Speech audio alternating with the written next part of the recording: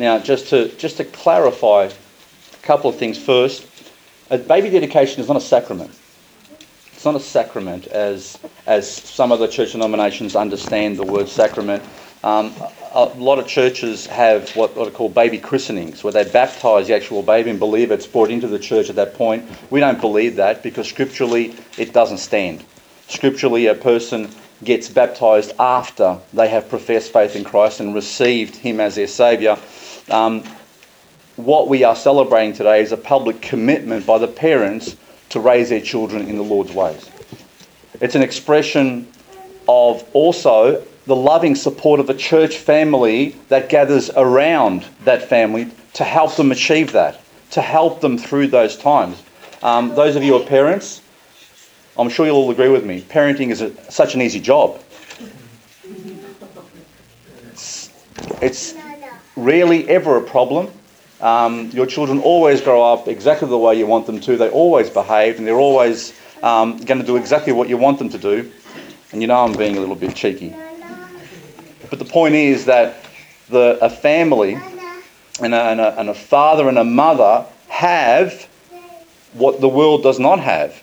They have the support of a church family around them that is meant to help and support what they're doing with their children. So today is also a celebration of that.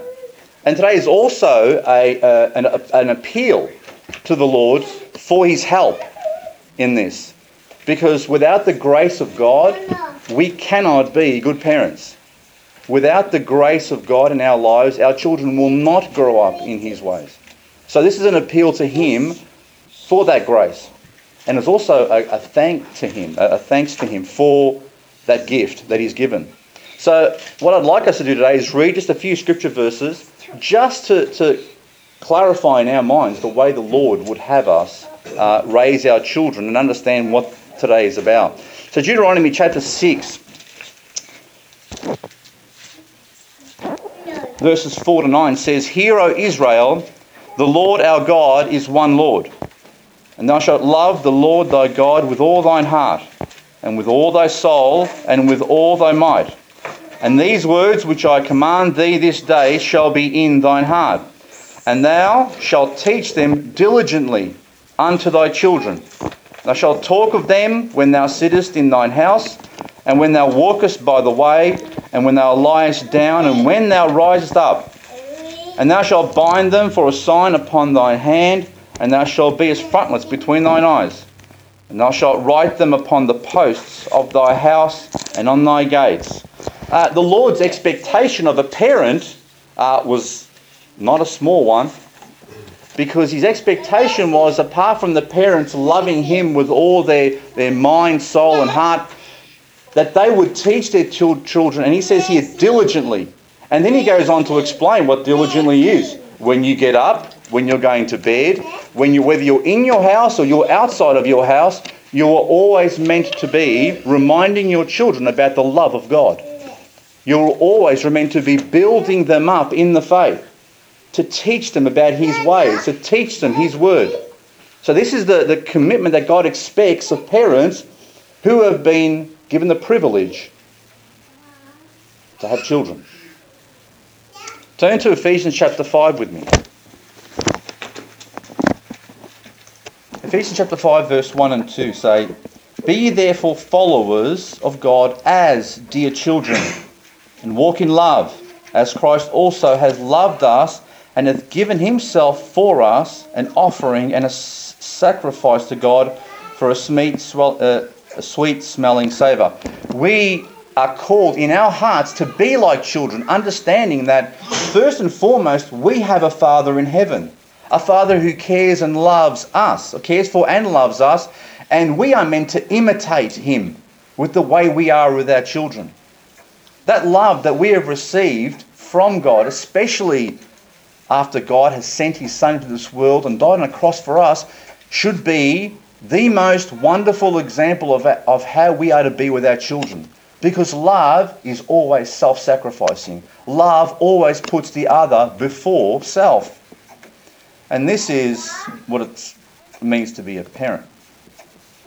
I'm sure Simon and Tegan, as Amelia rose up, going to experience more and more of that. Look at verse 22 in the same chapter. It says there, wives, submit yourselves unto your own husbands as unto the Lord. For the husband is the head of the wife, even as Christ is the head of the church, and he is the Saviour of the body. Therefore, as the church is subject unto Christ, so let the wives be to their own husbands in everything. Husbands, love your wives, even as Christ also loved the church and gave himself for it. So within God's economy, within God's plan, is that there is structure and authority. A loving structure and authority. A structure where authority serves the other. Jesus told his disciples when he was with them that the greatest among them would be the servant of all.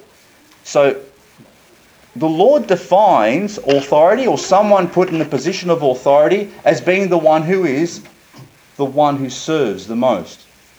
And this is true for fathers and mothers. But then it goes on to say that children are to obey their parents. Look at chapter 6, verse 1 to 4. It says, children, chapter 6, verse 1, children, obey your parents in the Lord, for this is right. Honour thy father and mother, which is the first commandment with promise, that it may be well with thee, and thou mayest live long on the earth.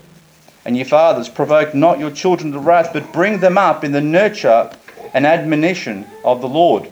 So, God loves authority, and God loves submission. If you haven't picked it up recently, the Bible speaks a lot about submission. That we are to submit to church authority. We are to submit to our government authority. We are to submit to in the family authority. There are many places in the Bible where it says that we are to submit ourselves for our own good. And it says there, and I've often been a bit naughty with this one here. It says, obey your parents, for this is good. Honour thy father and thy mother, that it may be well with thee, they may live as long. Well, if you don't honour your father and your mother, I've always said, they're probably going to they brought you into this world, they might take you out as well, if you're not careful.